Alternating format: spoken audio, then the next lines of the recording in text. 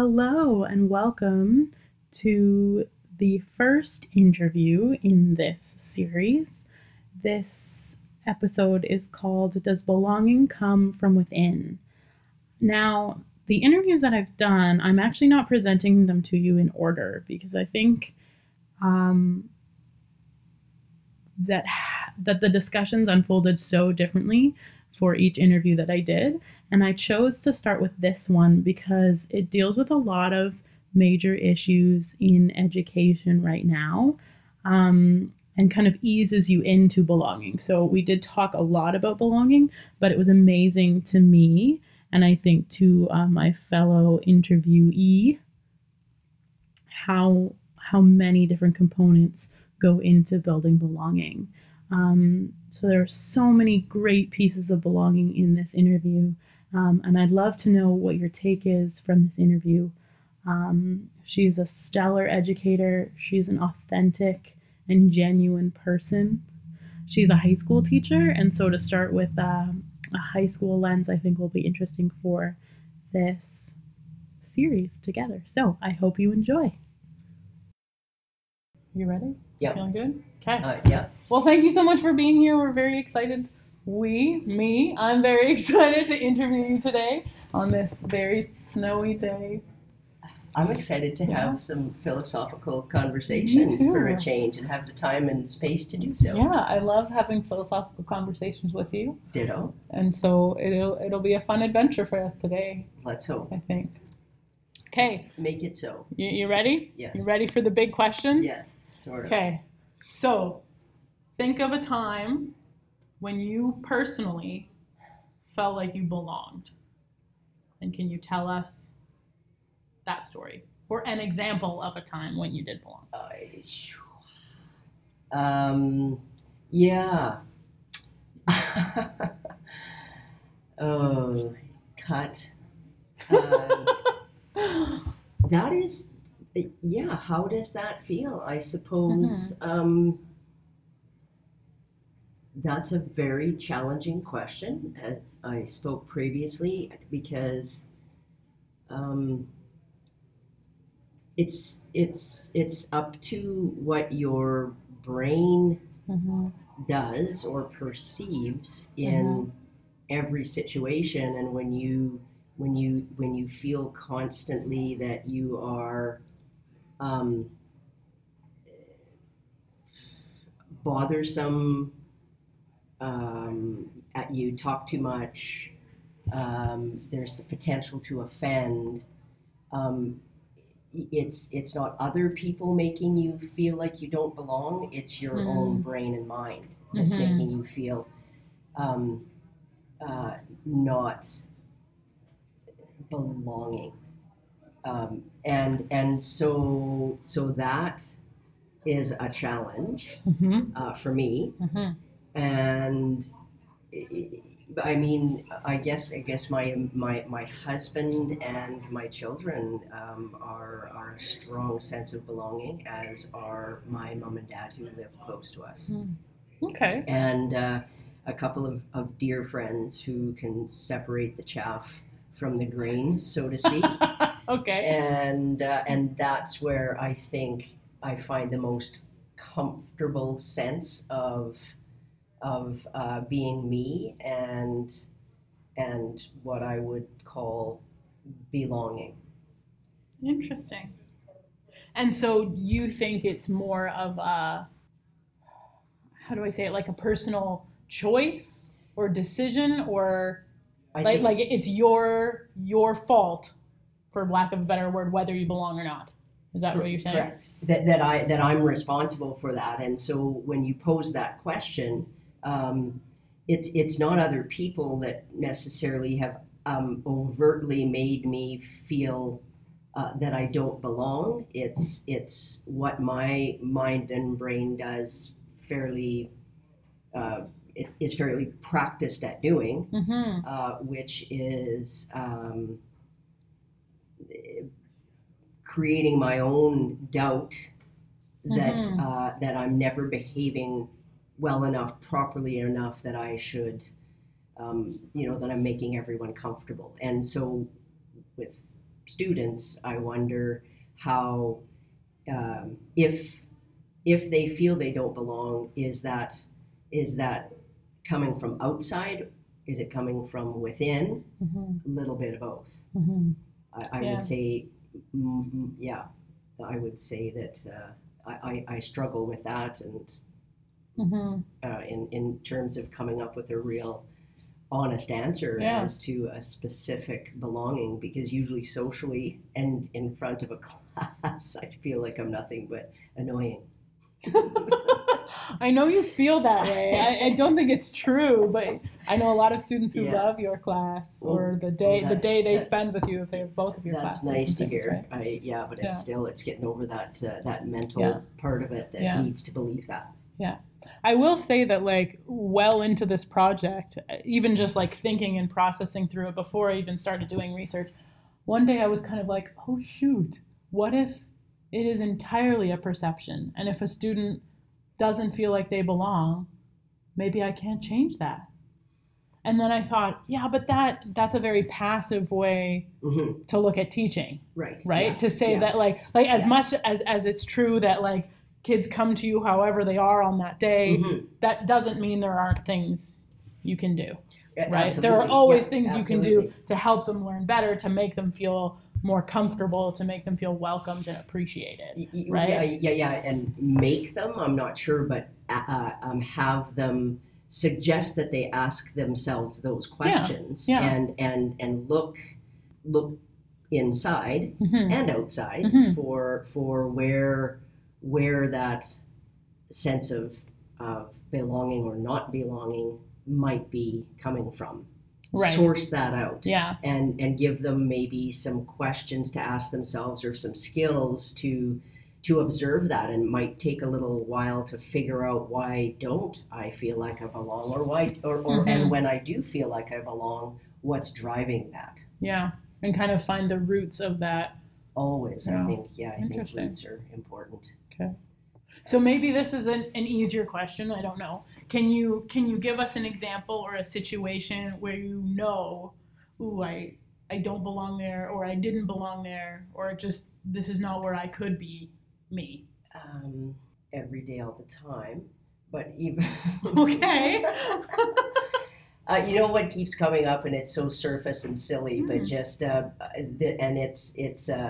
it's a sense of belonging that comes from more overt outside sources. Sure. And that's back in university days, playing co-ed sports and quite simply working your ass off and never getting past you because you were female. Right. So I mean that's an overt and growing up on a farm. And wanting very much to be a part of that and showing interest in it, but gender was there was less of an opportunity given, or less of a belief that I could do it, right? As a result of being female, and so that was, I suppose, I don't know if that's even the same definition of belonging, but it felt as though, as much as I wanted to be on that team or in that sport or recreating in that way, or being a part of the family farm and learning from my dad and my grandpa and other adults in the community that were working to grow and harvest crops, I couldn't get to a place. It was like I wasn't allowed to get to a place where I belonged, and I tried for a long time. And so then do you reach a point where you say, never mind, I'll go somewhere else? I suppose. Keep fighting for that? As long as I lived at home, I never stopped asking to be a part, and then I left the farm and went off to Saskatoon to university. Yeah. Life could have been different and maybe that's what was, maybe they didn't want me to pursue farming and being there because it was a struggle for them. And so maybe, as much as it was gender, it might have also been not wanting them to have to be a part of that lifestyle that they were struggling with. And then for sports, it's just you'd stay in it and finish off a season and not go back or find another team. See, but that's very interesting to me, and I wonder if that's a difference in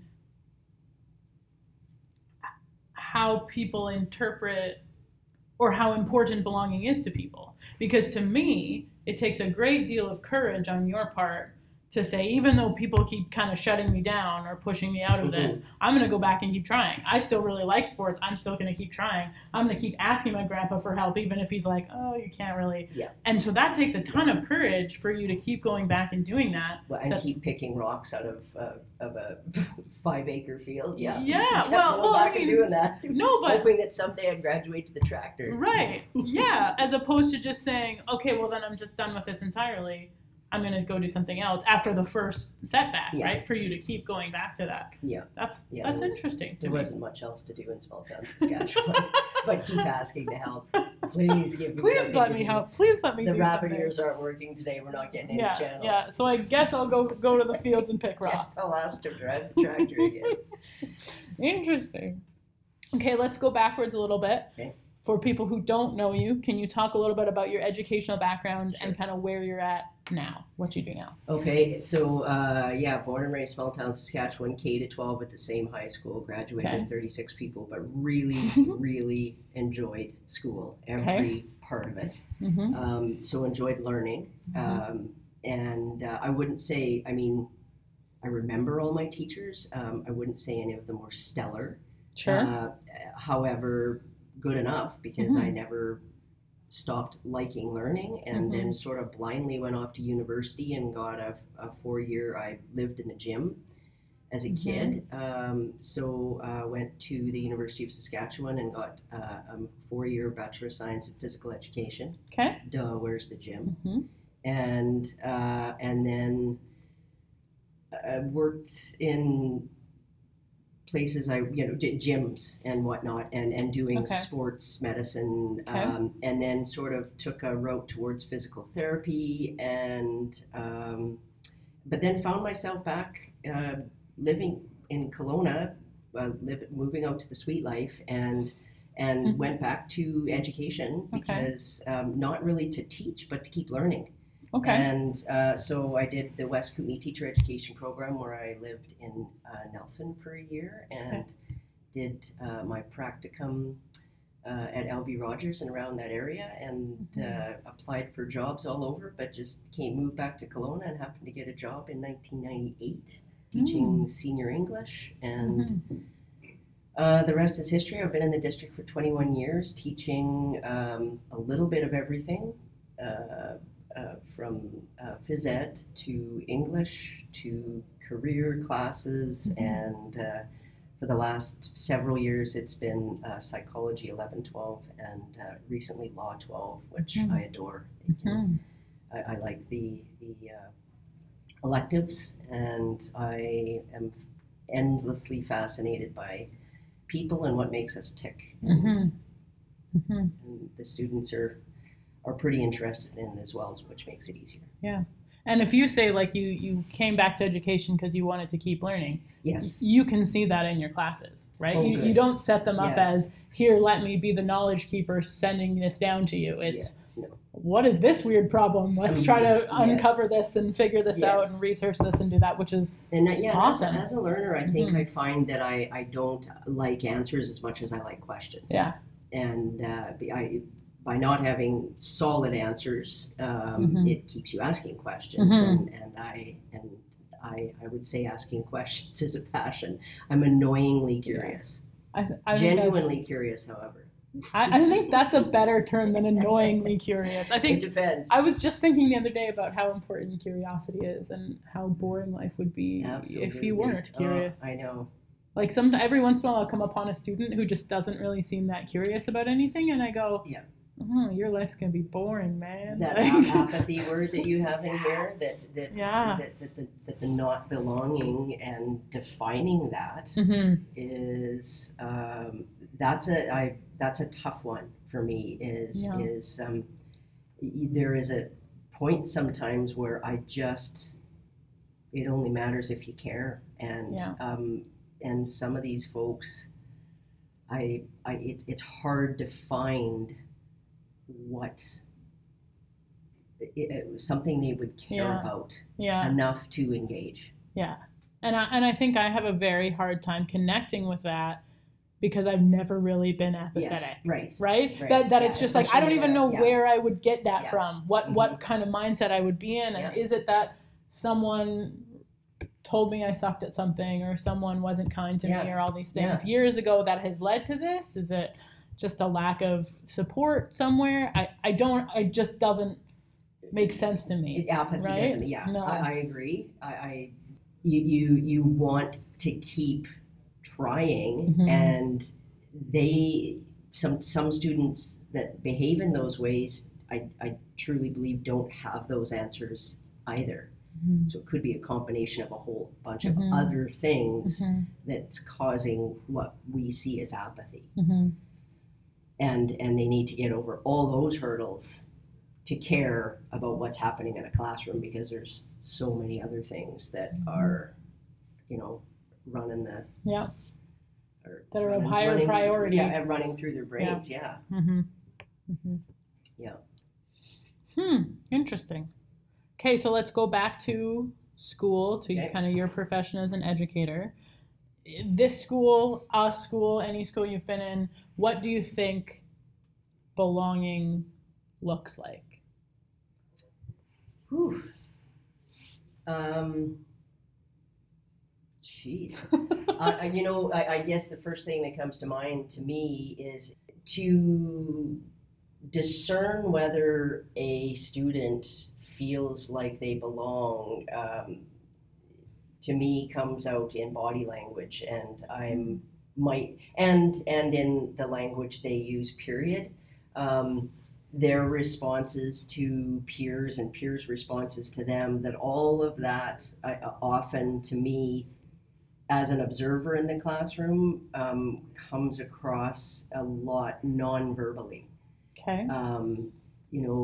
Their seeming comfort level in the classroom, where they sit, where they look, whether they sit with someone or not, how quickly they come to the classroom and leave the classroom, whether they stay at break or not stay at break. All of those are indicators to me, maybe, of they say something, and it doesn't necessarily mean that they don't. There's nowhere that they. Yeah, it's not a perfect formula, right? Yeah. So that just sort of detecting a sense of comfort or not in this building, even seeing them in the hallway.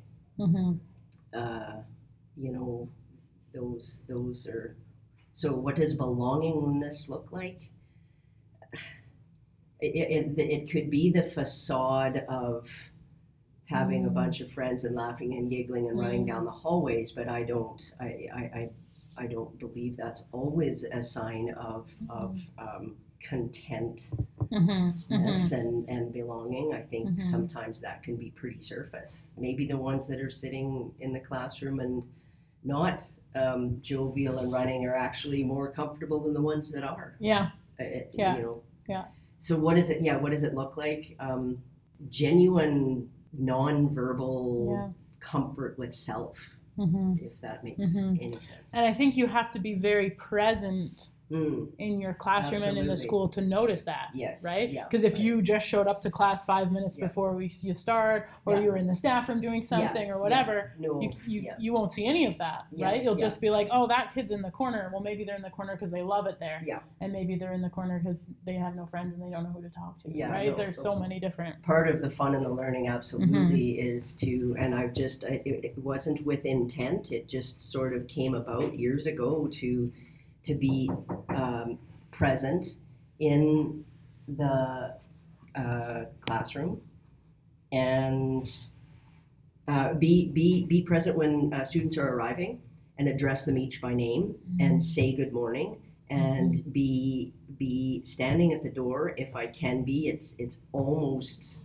always that I make a point of it, and a genuine intent to to also be there when they leave the classroom to look them in the eye and say, happy Tuesday, happy Wednesday, have a great weekend, and call them again by name. And I don't know if that makes a difference, but it's being there, present, and acknowledging each of them. Yeah. Yeah. I found that that those moments were sometimes my favorite and like the most powerful, the best to build connection. And the busier that I got as a teacher, you know, I'm on this committee, I have to do this, you have to go do supervision, all these things, that I would lose those things. And sometimes at the end of the day, it would be like, well, I saw every kid and I was in every class.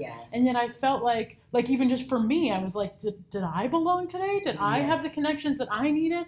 And I also know that for some of those kids, I was the only positive connection they would get in a day. And so that is really something that I've had to call into question, like the busyness of being a teacher, and you have to say no to a lot of stuff in order to be in your classroom and be with those kids and say, sorry, I can't go to that meeting. I need to be with these kids. Sorry, I can't do this. I can't do this. And it's kind of frowned upon. You're very wise to ask yourself those questions. And whether or not it's frowned upon, I sense it is.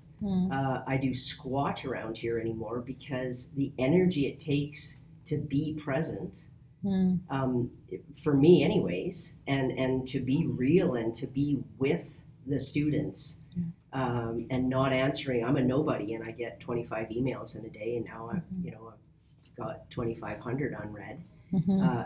But that's the lifestyle that we are living, and I still feel that, I mean, call me old-fashioned, but in the students that we're teaching right now, they're still going to be living a lifestyle that they'll need those skills, because Star Wars isn't going to happen quite yet. And even if it does, the connections that characters have, even in futuristic science fiction-y things, it's still the connections that you have with people and your communication abilities. That it might go through a different tool or be set in a different world, but you're still working with other creatures.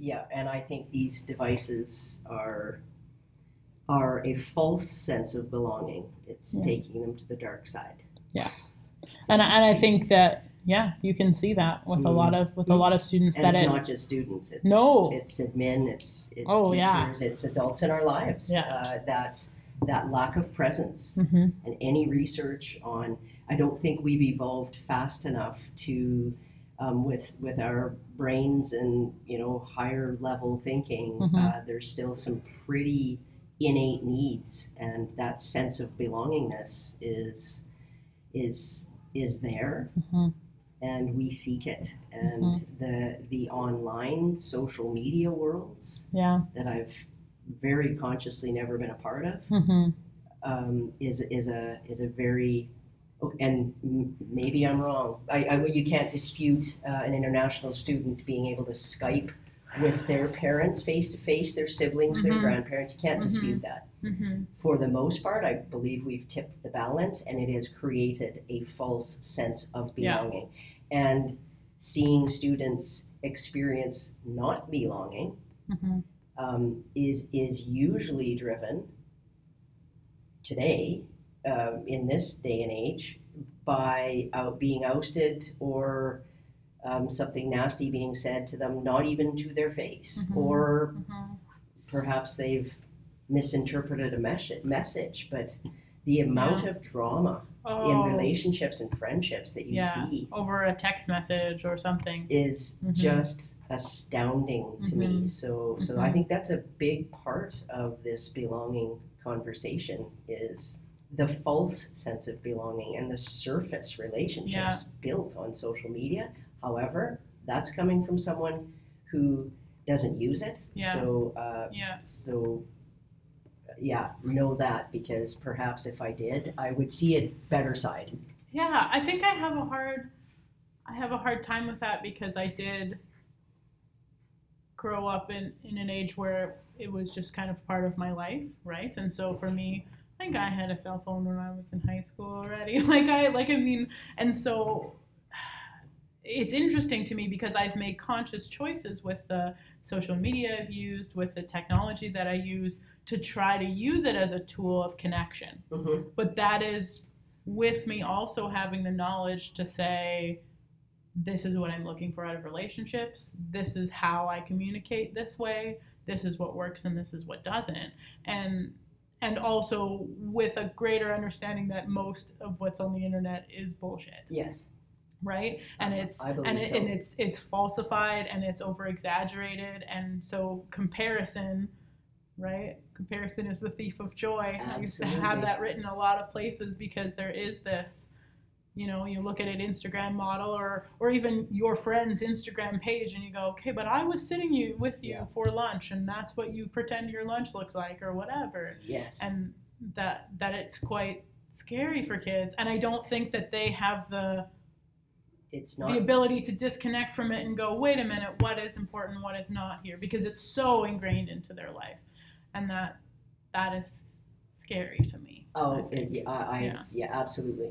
Yeah. And I just can't. I'm a little bit in shock still at how prevalent it is in their lives. And I know it makes me, they think I live under a rock because I'm so not understanding this world, because what I see the worth in being present and being real, and how much more is a part of someone's message when they're there in front of you, and how often we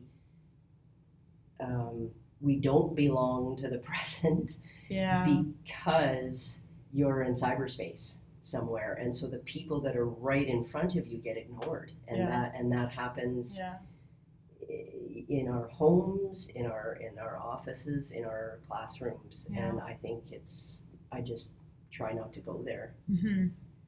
But I do think there are some groups of students who haven't been able to find a community of people in front of them, who have seemingly found a community online. And I think that is great if it is authentic.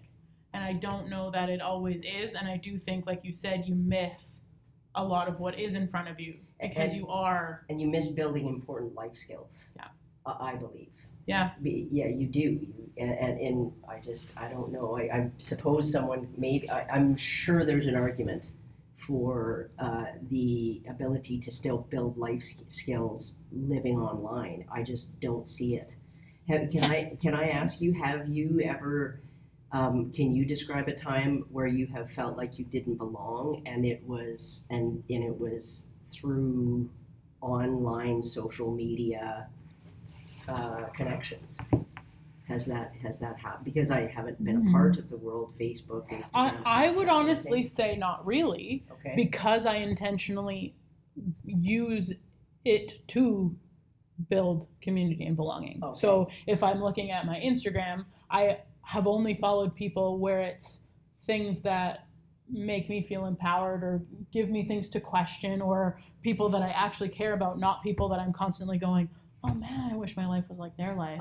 Man, I wish, right? Because that is the dangerous part. And so there may have been moments, right, where it'll be like, oh, I wish, you know, even like someone that I used to go to high school with or something, where you're like, man, their life is so glamorous or whatever. Not that it can be that glamorous in, you know, southern Manitoba. But that I've consciously kind of said, maybe this is something that I don't want to have a part of. And maybe that's me putting my blinders on to those things, but I also know that it is my choice to do with my social media what I want to. And as long as I try to pursue being a well-rounded person in some context of my life, doesn't need to be on my Facebook page, doesn't need to be, right? Okay. So I consciously try to belong. And if I don't belong, then I don't really want any part of it. Right. And I think I do also have the willpower to then stay off of it. Yes. Right? Like there are some kids that I've talked to and they'll be like, I'm not using social media anymore. Yeah. And then 12 hours later, Absolutely. they're back on it because there is kind of an addiction component to it. And they'll miss out if they're not communicating in that way, which I think is sad. So, and a fear of missing out, and a fear of what are people saying about me while I'm not there, and all these things, not there on the internet, whatever. Yes. But that's interesting. And I really like what you had to say about observing to see if people belong or not. Mm-hmm. Because I ask people that a lot. Like I did a mock interview with a colleague of mine before I had gotten through the ethics and things like that. And I said, they're saying, oh yeah, we do this program and this program at our school, we do this and we do this and this. And I'm like, cool, how do you know if any students feel like they belong? His eyes just kind of got really big, and he was like, well, I don't really know, right? And often they say, well, we survey kids or ask them and things like that. Yeah. And sometimes you can get really authentic responses that way if you have a connection, right? Yeah. Like if you know your students really well, if you said to them, hey, I'm really trying to figure this out and I just need to collect some data, do you think you could answer these for me? In my gut, I would say you would get better responses, more authentic responses than just like, the principal's sending out this survey, everybody do it. Yeah. Right? Do you belong? I did that with my students in a job where I thought I was doing a particularly terrible job. And I said, do you feel like you belong at this school? And I knew that they didn't. And a lot of them said that they did. And I was like, really? Oh. Why? Like, do you not understand what I mean? Do you not understand what's going on? Like, and what was the conversation? Well, it was very strange because I asked, and the more that I asked, they had lots of really negative feelings about their school, and yet the survey questions that I asked didn't really let them show that. Yeah, right? Yeah, that's a tricky business. Those survey questions. It is, right? Because do you have a drop-down list of feelings? Yes. Do you leave an empty box? Because kids a lot of the time they don't like to write. Yeah. Right. So you say, "Okay, tell me how you're feeling about this." Yes. And they were like, IDK, right? I don't know, right? And you're like, oh, well, that wasn't helpful. But the drop-down menu, or I think I did like a sliding scale, and that didn't mean that much to them either. And so how do you authentically get feedback on how kids belong or not? So last year in a Psychology 11 class, that's very interesting because I tried to be genuine and say, listen, this is you having a voice. And it was admin driven, where they wanted to know, explore how many times, think about how many times you acknowledge your phone, and consciously put all the phones away for 30 minutes, I think was part of the task. And sort of tick, how many times did you think of it in that 30 minutes when it was not on your person or within your sight? Okay. And so I explained what it is we could try to do and the information that we could get from it. And I suppose there was zero buy-in in terms of, because it was from the top down. It's adult driven. And if it's adult driven, in their minds, it was there was malintent, right? Or something, a decision that would be made as a result of them. If the students gave that information, that a decision would be made that would alter what they enjoy, which is their phones in classrooms. And so to me, they're very savvy. They're very aware of where the surveys come from and who wants this information. So, I don't know if that's the best method to. Well, it's definitely not the same as sitting in your classroom and just getting to know your student. Well, it's not the same, right? I mean, I could. So. I mean, and some of them enjoy that, and some of them don't. But it's just trying to find a balance always. Yeah. Okay, so let me think here. So a lot of these questions are kind of more on programming and kind of more from an administration standpoint. Like, what do you do with students who are dropping out or who have poor attendance or things like that. Do you, at the stage that you're at, or even at this school, do you find that attendance is much of an issue? If I see that starting to happen, because of the elective, no provincial exams, anything like that, and especially in psychology, to me, it's a behavior study of self and others. The classroom in itself is a case study for us to observe each other's behavior, and instead of passing judgment, trying to take a step back, learn some language, and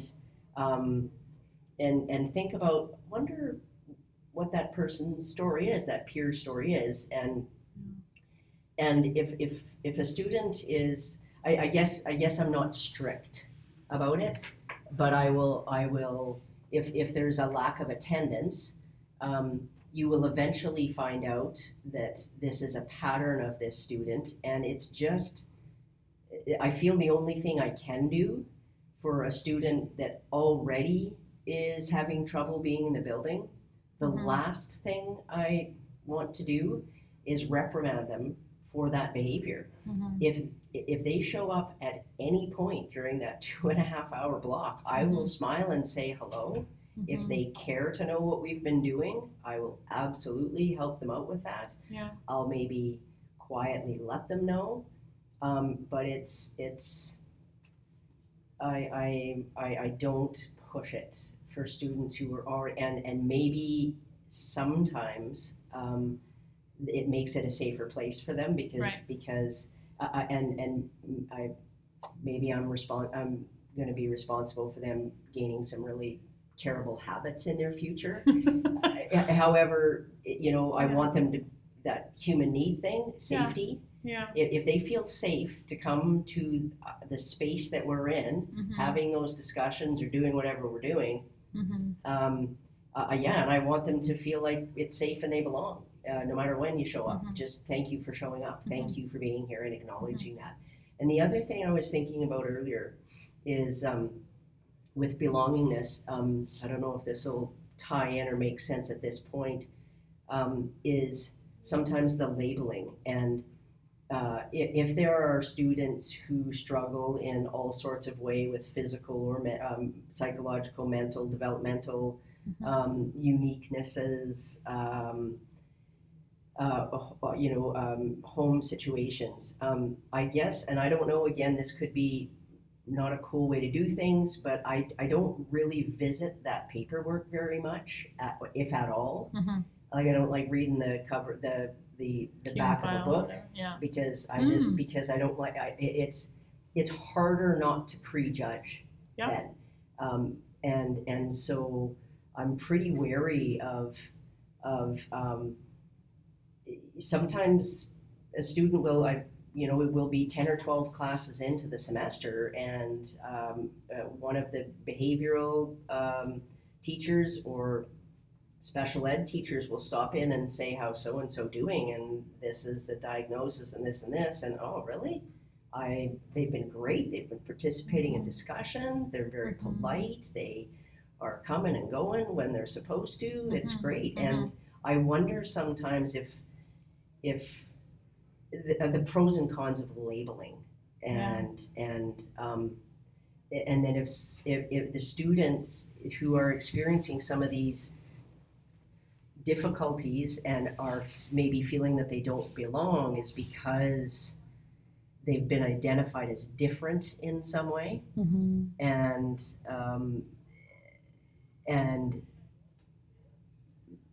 they have to get over their own, and they've been taken out of classes for special help. Am I making any sense? And so they don't feel like they're an outlier. They don't belong because we've told them that they don't. Well, you're different than all these other people. Like, there's pros and cons, right? Yes, if you have a label, I can, but in a fairly, I don't like this word, or these non-academic, I suppose, class, it's, I don't give exams anyways, or tests. So let's take that out, and because that's the IEP that they come with. Right. Yeah. And with that, I think there's a real sense of not belonging to students who have been pegged early Yeah. with learning differences, behavioral differences, and so it's helping empower them to believe in themselves, and it's empowering others to turn judgment into curiosity when it comes to the behavior of people who have been labeled different. Yeah. And I think the hope of those labels is that more support comes along with those things. It does. And then sometimes I think, but it's our job to support all of our students however we can. So if that label happens to help us support better, right? If we can say, okay, this student has FAS, and therefore I know that their cognitive processing is going to be different. I know this.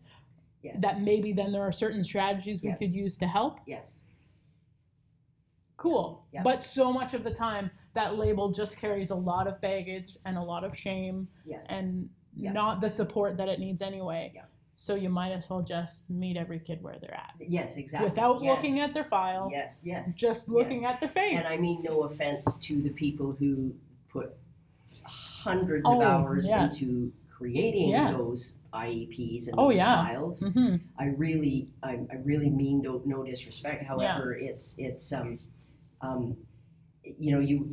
the FaceTime. It's the wanting to be there and being genuine and making them feel safe and welcome and belong.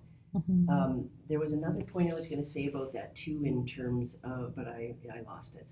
Oh, there are times when if someone is, if you get a sense that the behavior is driven by irresponsibility, there's been so many people have tried to intervene and help, and it's just constantly running up.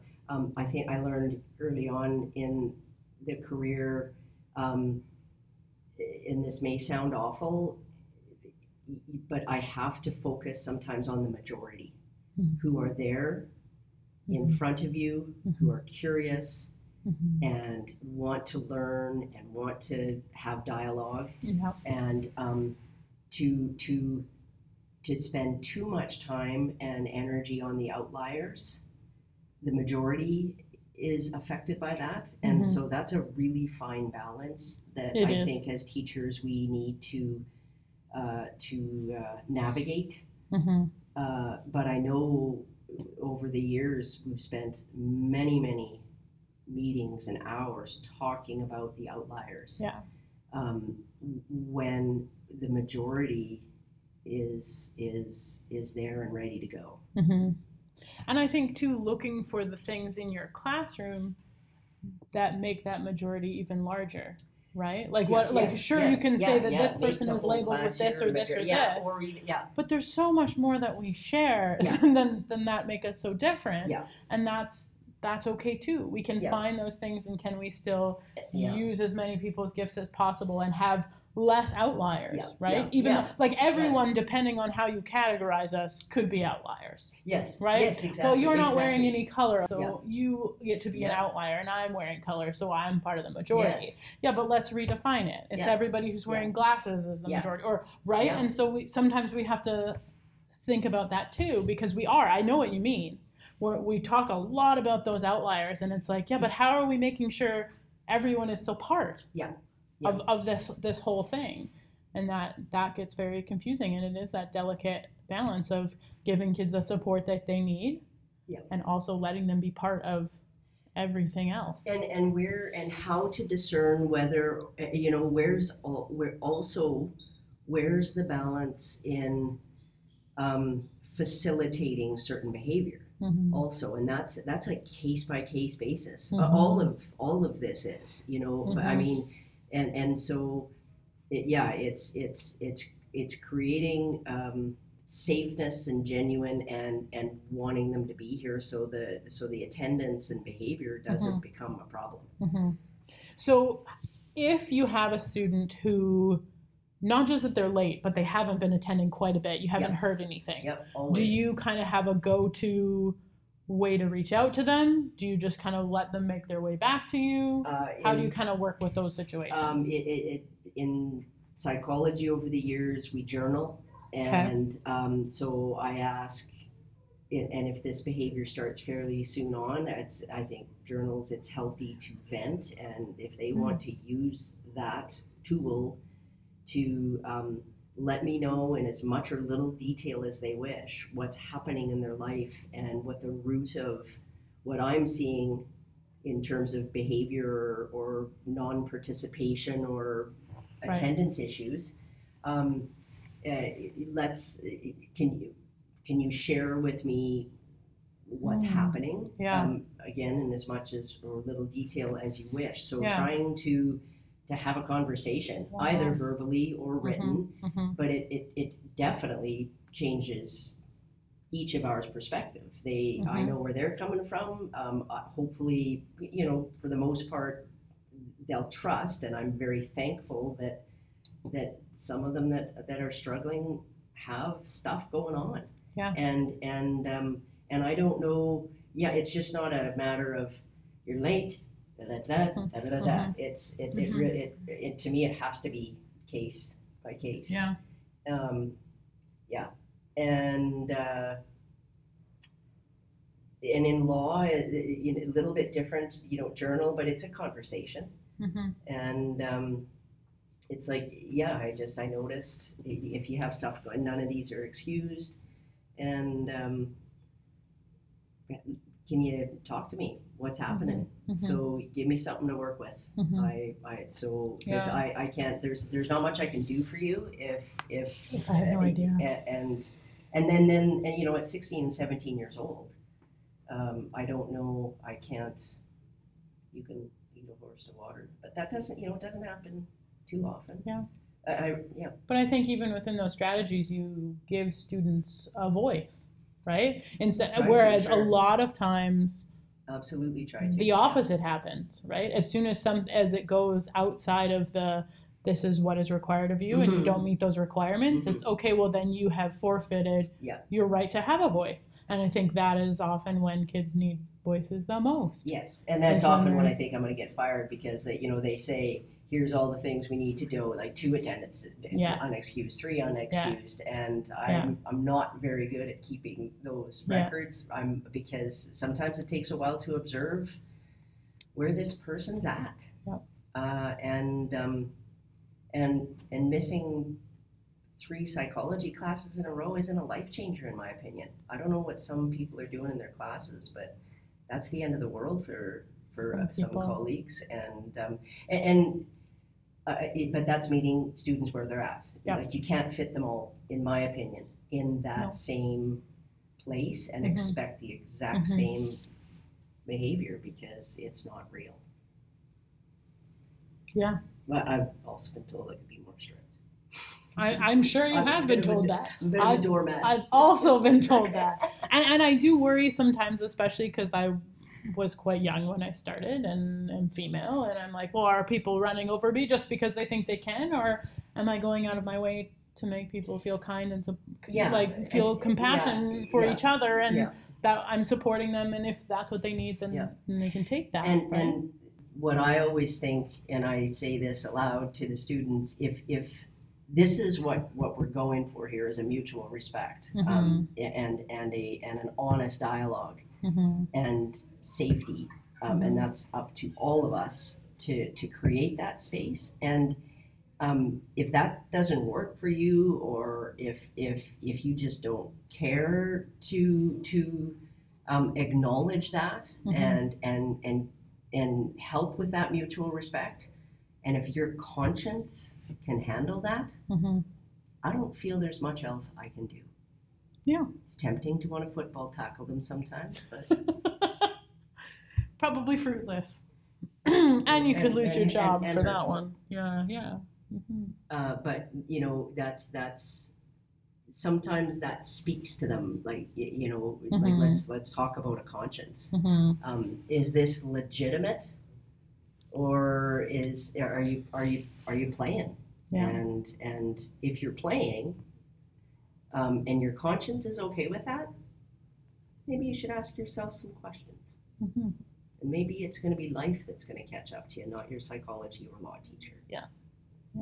Interesting. Well, that's maybe a bad attitude on my part, but there are, can't save them all. Yeah, and I think there is something to be said for natural consequences, right? We try to create artificial consequences for actions in school, right? Absolutely. You don't come to school, then this happens or whatever. Yeah. But I think eventually natural consequences will, and they're the best teacher, I would say. Well, time and again, students, when we explore different parenting styles, mm-hmm. and negative or positive reinforcement or punishment, that happens in the homes. For years, students have said probably the most hurtful, or the stabbing punishment for them is for their parents to genuinely look them in the eye and say how disappointed they are. Mm-hmm. It's words. It's not taking away the phone or the car. It's genuine disappointment, and I very much feel the same way as a teacher. I don't respect the choice you made. I'm disappointed in the choices you've made. Yeah. That's unfortunate. Yeah. Interesting. Are we way off track? No such thing. Okay. With this topic, I like as much as I wish it was here in this perfect little ball. It's everywhere, and so many things come back to it, and I think that's very interesting. Right? There's just more to learn. Yeah. Yep. Absolutely. Okay, so in our discussions with all these things about belonging, and you don't know how to define belonging, mm-hmm. How do you define belonging? What would go into it for you? Belonging has to come from within. A sense of belonging has to come mm-hmm. from within. Mm-hmm. And I think that that's a life skill that some of us may seek for the rest of mm-hmm. our time. Mm-hmm. But it's a feeling that shouldn't come from outside of self. If you believe in you, then you can belong anywhere. Mm-hmm. In a way, like that's just such an important state of being. Right. Is to be okay with you, and I feel like that'll create a sense of belonging wherever you are. But that's hard to do. Yeah. Yeah, it is. And do you think then maybe it's our job as educators to facilitate that cognition within absolutely. Students? Yes, like that absolutely. It's not that we can make every kid feel like they belong. But can we give them opportunities to question that and have those conversations and ask that they observe their thinking of self, and ask that they observe the actual physical emotions or states that they are mm-hmm. are experiencing in certain environments in mm-hmm. their life, mm-hmm. and what is that saying to them? Mm-hmm. How is their brain and mind interpreting their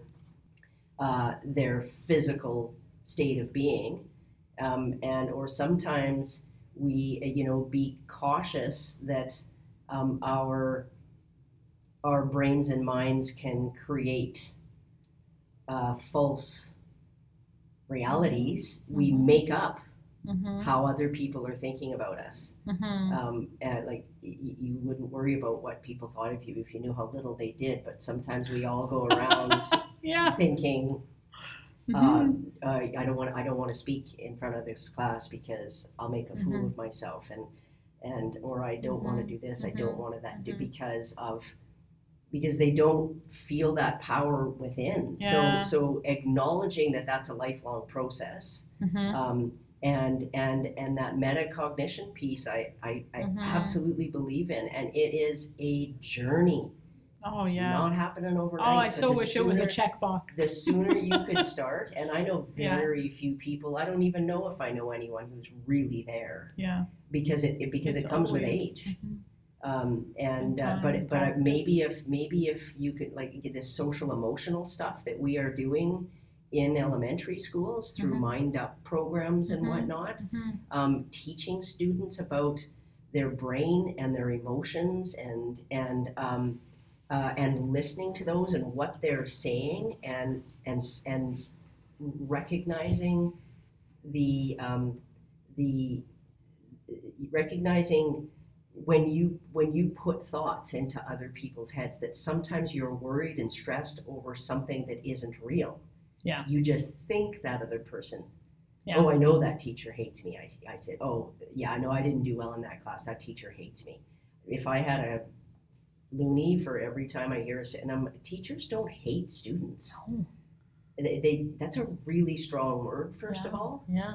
And why do you think that? That's Yeah. because that's outsourcing again. Too. Yeah. It's maybe it didn't work hard enough, or I mean, Yeah. but it's always Maybe you didn't hand in any of your Yeah, assignments yeah. for the whole semester. Yeah. And the teacher But- doesn't hate you because they didn't have to do any marking. Yeah. But they also can't give you a Yeah. grade, right? But yeah, Yeah. so if you can get that, if you can start working on that piece now, because it's Mhm. a never ending job Yeah. in my opinion. Mhm. I feel strongly that an individual would find belongingness in many Mhm. environments Yeah. if they had that sense of self and Yeah. didn't get worked up over things, made up thinking. Yeah.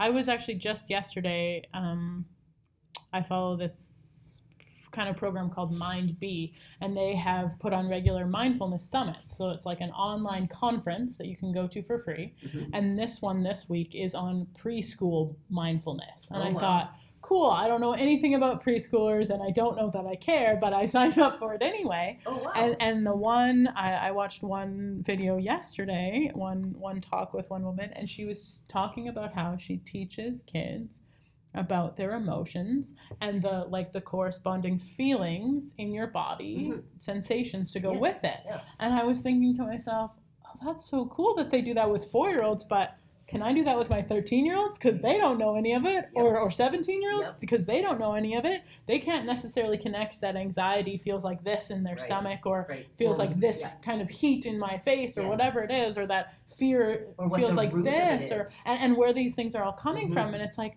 maybe we should do this. And they were presenting it as if it Mhm. was so childish. And I'm like, whoa. Yeah. No, we need to I'll do show these things all I'll the show you time. some of the curriculum, and it goes up to this one particular, and I know a friend of mine does it. That's they teach about the brain. Like, Yeah. this is the brain Yeah. stem. That's the amygdala. Yeah, she talked and about that's that the too. prefrontal Yeah. cortex, and Yeah. when you let your amygdala do the talking, you flip your lid, so the prefrontal cortex is in the back seat, going, "Whoa, you shouldn't have done that," because you're just full on emotion. Yeah. We could be teaching that to ourselves, and Yeah. Yeah. that's to me that's a lifetime Mm-hmm. of awareness of what's happening to you, Mm-hmm. Yeah. and why am I feeling Yeah. this way? Yeah. What can I do about it? Mm-hmm. And I think teaching kids about their brains and how they're working and their social responses to them and their Mhm. emotional responses to their brain and all these things. Kids are really interested in that Yes. because I think we don't teach them Yes. enough of that. And I think a good part, if we, you're making me think too, this subject of belongingness, if it's about them, Yeah. if it's something they can use right here, right now in life, they like that they feel belongingness Yeah. with content that you can make practical to their present lives. Yeah. And learning about yourself, they really enjoy that. Yeah, they do. Hmm. And I mean, how often have we heard already in our careers, I'm never going to use this stuff. oh, we're learning about you and what makes you tick. You're gonna Yeah. you're gonna use You're gonna use it forever. Psychology is Learning about your brain. Yeah. You're gonna take your brain with you, hopefully, yeah, everywhere you go, yeah, right? and start observing. Yeah. Start observing. Wow, that's interesting. Because I think so often we are, like, the word reflection gets thrown away around all the time, in especially more recently, like in the change in curriculum here in BC, but also in a lot of things, and kids aren't good at reflecting. That's right. And I think it's largely because we don't teach them how to listen to themselves, Right. how to go back to what is my sense of self, what am I really thinking about this? Not what does the teacher want me to be thinking about this, but legitimately, what do I think about this, right? Yeah.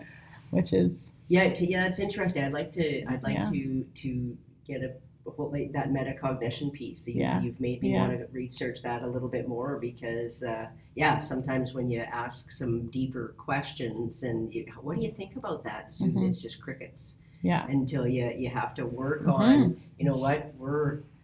you folks are here to learn from each other. So and it still shocks me, because I assume people are, maybe that's really selfish of me, but I assume people are thinking about these things all the time, because I am. It fascinates me. What are what makes people tick, and a lot of times students go, I've never thought of it that way. I've never thought of that. Just haven't thought of it. How have you not thought of it? And also to find the balance between, like, learning about my sense of self, but then also learning about everyone else's sense of self. Yeah, right? That's what happens. Because if you just get stuck in you assume everybody is like you, right? Yeah, this is how I do things. Well, why don't you do things the same way? Absolutely. Right? Yeah, and creating a space in a discussion-based class where we are not here to judge. We are here to listen. Observe, open your minds, and recognize that you actually do have an opinion on this now that you've heard somebody else's opinion. What's in there? It's like, well, you agree or disagree? Well, why? Where'd that come from? Why do you think you think that way at this age? Where have you received your messages? Listening to your parents, what media, what classes, what, and just like roll the tape back for them to figure out, how have I come to have the beliefs and the thinking that I have now. That belongingness piece in the discussion-based classroom that I enjoy is definitely creating safety, and when someone speaks, to even try to, if you're going to put up your hand, to try to acknowledge one or two things that other person said, and agree or disagree, and that hopefully helps with the belongingness. And that you can belong and I can belong, even though we disagree. Absolutely. Even though we're very different. Absolutely. We can all belong in this classroom. That's very interesting. And finding subjects that they really enjoy. All the stuff, the hidden curriculum stuff that we're not supposed to talk about, religion and politics. We talk about that. Well, we should. That's how else we're going to learn. If everybody keeps ignoring it and brushing it under the rug, we're never going to make any headway. Okay, here's the final question. Okay. So someone says to you, I really want to build more belonging. I don't really know what to do. What's something that they could do tomorrow in their classroom? Learn their names quickly. Genuinely smile and say hello when they walk into the classroom. Look at them, each of them. Make eye contact when you're speaking to the class. And continue to acknowledge them throughout and call them by their name. And maybe even stand at the door and look them in the eye one more time and smile and say, have a nice day. Every class. I think that's it. I think that builds relationships, it builds trust, and it lets them know you care. I mean, I don't do it for that reason. I do it because I'm genuinely interested in them being there, and I'm genuinely interested in them wanting to be comfortable there. Yeah. Which is, those are fairly small actions that are very powerful. I hope so, yeah, but it's sometimes feel like it's all I can give is a comfortable space, because not sure how much else sinks in on a day-to-day basis. I'm sure a lot more than you think, but the comfortable space on its own is pretty important. I hope so. Yeah. Well, thank you so much for talking to me. You are a delight. You are a so delight. Appreciate how you think, and how much you care about continuing to learn in this gig, because it's endlessly fascinating. It is endlessly fascinating. And I also really am interested in that busyness piece, because if it's the balance and getting over the guilt of not participating in that extracurricular stuff as much as I once did. I think sometimes though we do overwork ourselves or overbook ourselves, and then we aren't able to create those safe spaces of belonging for the students. And whenever I hear it's all about the kids, that doesn't come through programs, that doesn't come through curriculum even necessarily, that comes through human relationship. And when we actually have to have Pro-D sessions to tell teachers that teaching is about human relationships, I find that fascinating, because duh. It is. Yeah, it is. You if you're a full-time teacher, you've got 120 relationships going per semester, and that should be the most important source of energy that you give to this profession. Is building those. I think belongingness will come. What an awesome way to end. Look at you. You're so brilliant.